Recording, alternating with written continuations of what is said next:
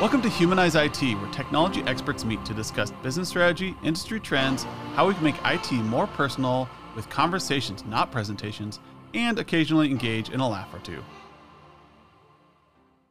And Tim's like, oh no, are we going live? Are we going to, do I need to wash my mouth? I don't have automatic bleeping here, and so I do like, putting people under the gun. My thing is I try to cut in on people mid-sentence when I'm doing my podcast. So, we're not live, right? We're good. We're just recording. You mean we're recording like that, or? Yep, we are live recording like right now. And so what we have here is we have Tim, who does something with paperwork. I'm not exactly sure. Tim, welcome to the podcast. What exactly is it that you do?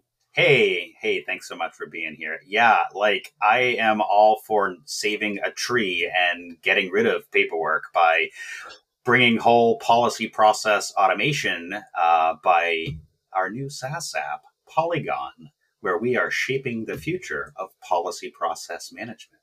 Nice. So, yeah, doing a little bit of, policy work and helping MSPs streamline that process. I think it's hilarious that when I said that we were going to do a compliance podcast, that my usual partner in crime, Skip, ran for the hills. He's like, oh, I think I have something else to do that day. Yeah, it's like, come on, man. I love compliance. I worked in compliance for a long time, critical infrastructure. And I do have to say, sometimes it can feel like watching grass grow. So, yeah, and people tend to avoid it because they just want to do their jobs. Mm-hmm. So I'm going to ask you, Tim, why should I care about compliance? Well, so that's a really great question, and it's one that we answer quite frequently, right? So first I have to start with what compliance is, right? So in its, broad stroke definition is adhering to some standard, right? Think about the McDonald's hamburger, right? There's a QA process, and that hamburger is quote unquote compliant with got to have the burger, got to have the bun, got to have the secret sauce, got to have the pickle. Same thing in the technology space. There are things, frameworks, risk management frameworks, RMF, that, we use as a compliance standard to adhere to, kind of like quality control. I just recently wrote a blog article about this that talks about compliance is more like the referee when it comes to cybersecurity. Right? That is true. I'm a huge Patriots fan.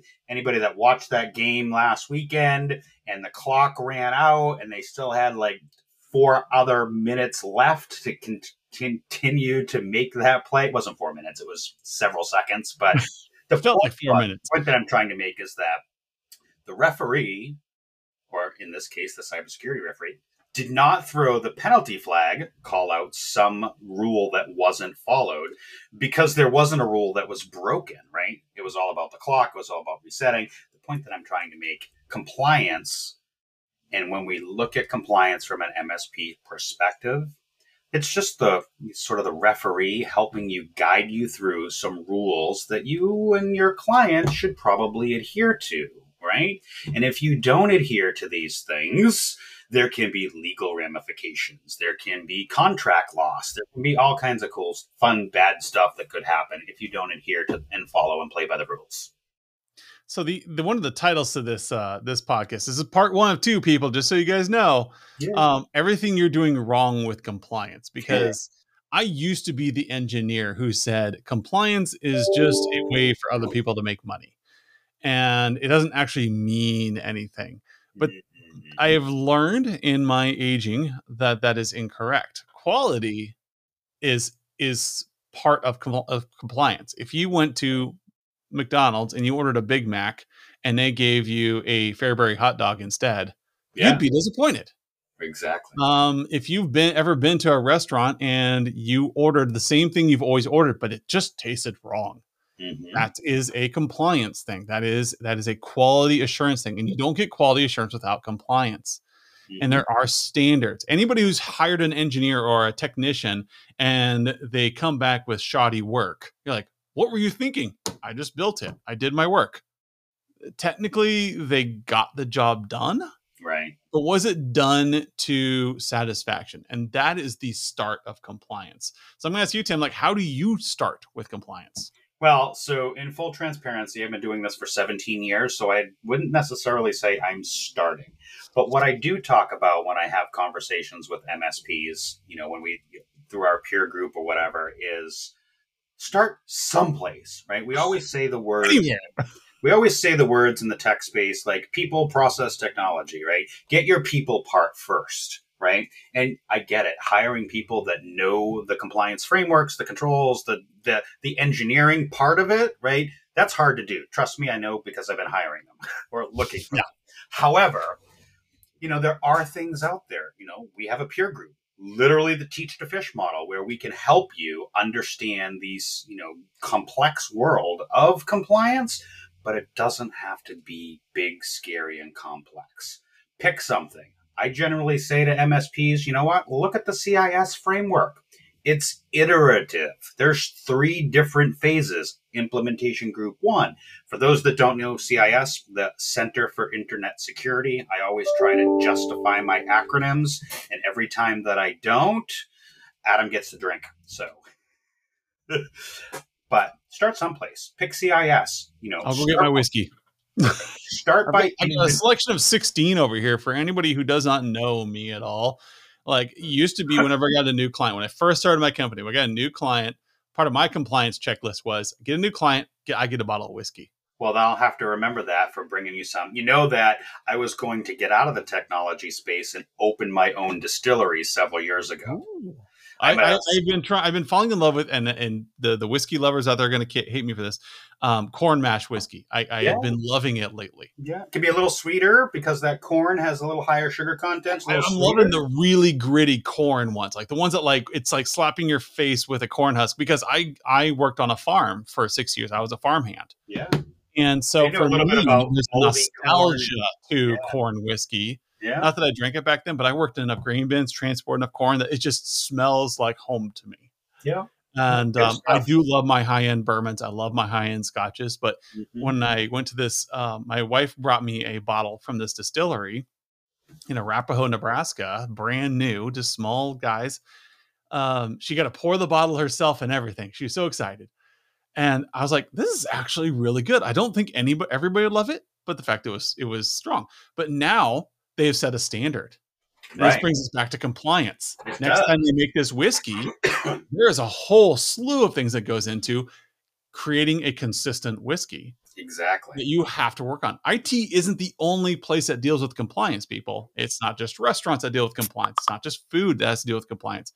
There's a whole line of this that we have to deal with to make sure that we're consistently delivering a product that meets our customers' expectations.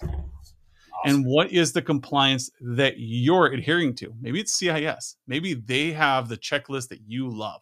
Right. Maybe you love NIST.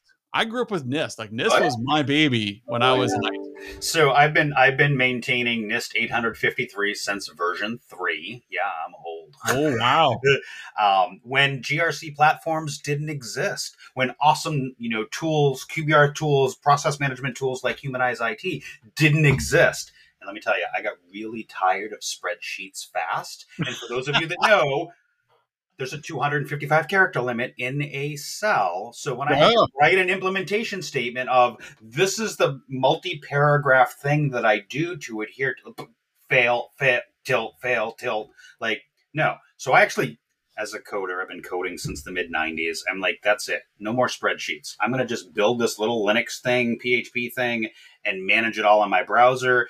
Gosh, 2007, I think. GRC didn't exist. And I've been doing that going forward with 853.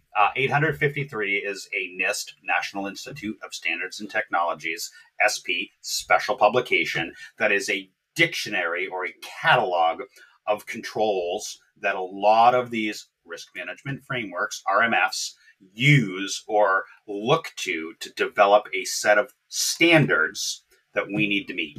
So yes. NIST 853, currently in Rev 5. 800-171 is the CMMC specific one. It's a derivative of 853. Let's just keep throwing numbers and acronyms and get the dyslexic guy all messed up. Yeah.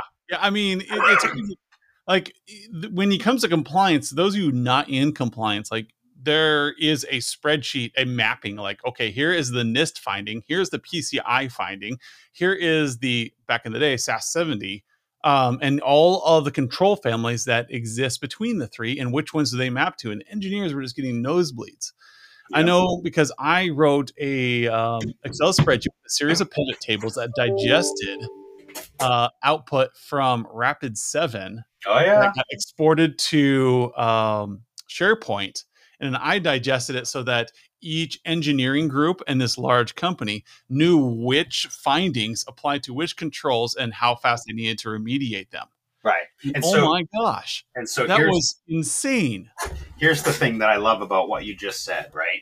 And it's a sticky note on my wall, and this is a podcast, not a video, right? So I'm not. Yeah. So, but it basically says, this will be on YouTube. If I have to do it more than twice, it's scripted, right? So from the engineering perspective, like you said, like write something that it can then be consumable later, right? Much like what you're doing in Humanize IT, we're doing for policy management, which is scripting and putting in the process part for managing all your documentation, right? MSPs do this already. They have an onboarding process, an offboarding process. They have a plan and a people and a process around some of the business stuff that you do day in and day out. What you haven't had until today is Polygon to manage those policy documentation for you. And so I don't have to type my own anymore. So our platform, I don't have to copy and what if I just wanted to copy and paste from, I don't know. Yeah. So here's the thing, right? Great. And this is what happens in the industry. I go to, some NIST, some SAN, some website, or I buy a policy pack that's a bunch of Word documents. Yeah, that's all I need, right? Yeah, and I copy pasta, company name everywhere, and I'm done. Well, the first part of that problem is the alignment phase, right? And what we're bringing is this 4-phase process. That alignment phase. Number one, that document isn't written to the technical standard, to corporate culture, right? And more importantly, actual business practices in place that business and you as the MSP are providing services for. Like looking at a control that says, you will protect the endpoint, and the template says, we have antivirus. Well, your cyber insurance company is going to be like, do you have next gen AV? Do you have EDR, XDR, advanced threat protection, ATP? Your policy document just basically says, we have antivirus. Company name deploys antivirus across devices, because that's what the template said. Yeah, that's not going to fly anymore.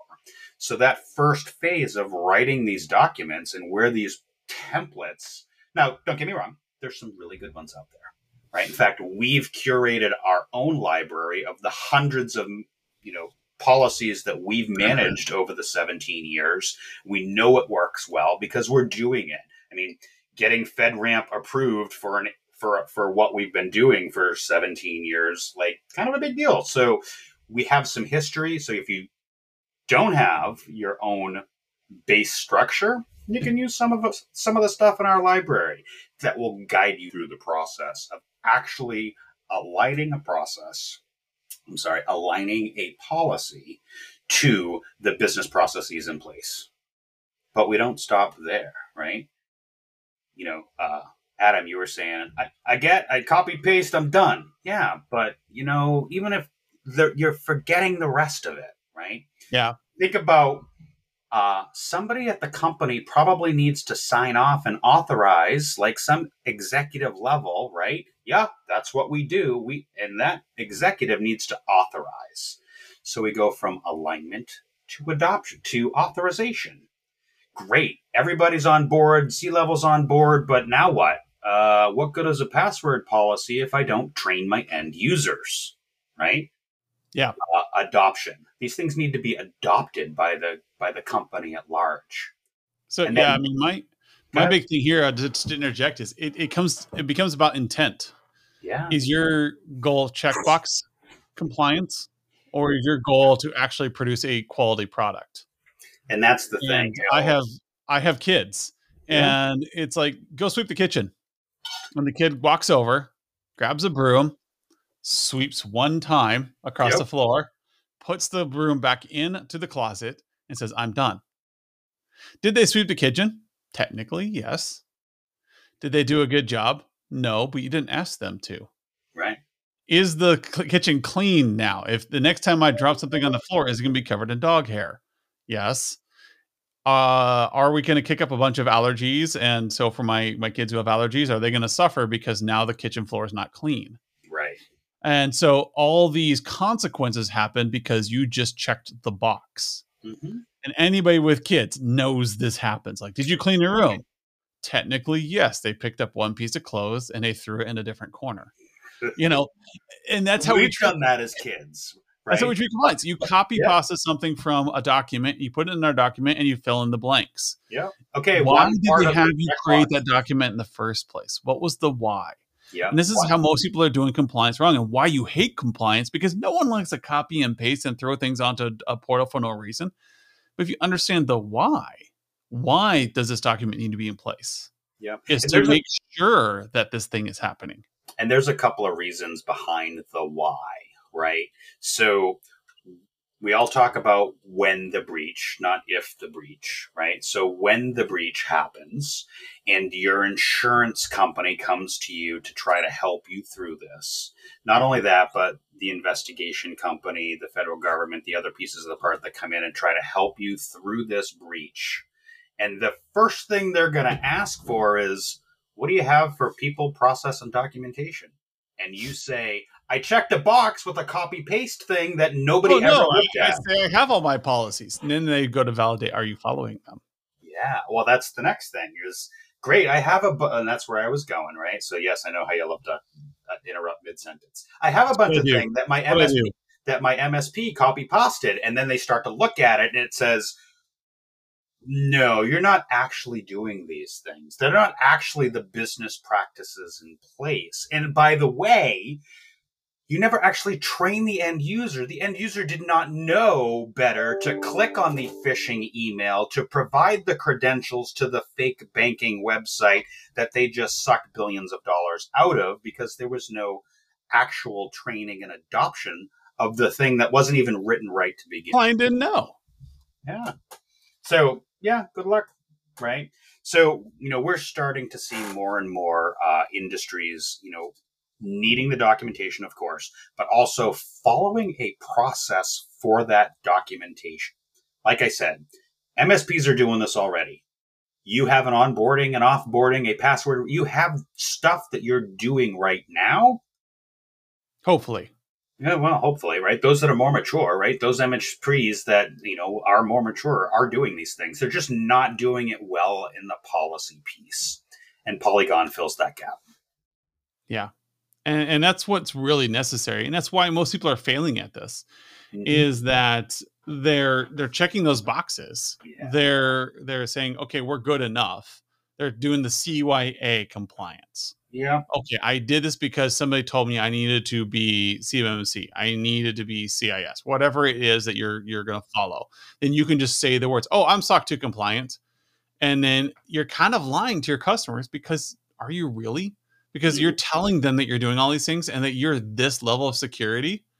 And when you get breached because you were just pretending to play house, right, then not only are you at risk, but now your clients are at risk because you were pretending. Exactly. And we're going to talk more about this in our next episode, where we talk about how to actually run a compliance program and how to drive your business with it. Because if you do this successfully, people, if you're in an MSP and you do successful compliance, not just checkbox, not just going out and downloading a bunch of things to copy and paste to your clients, if you actually do this, it will drive revenue. It'll drive projects, and both you and your client are going to be happier doing it.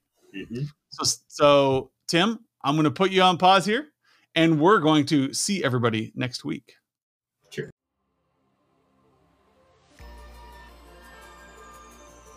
Thank you for joining us today. If you like our podcast, please subscribe, comment, and check out our Facebook page.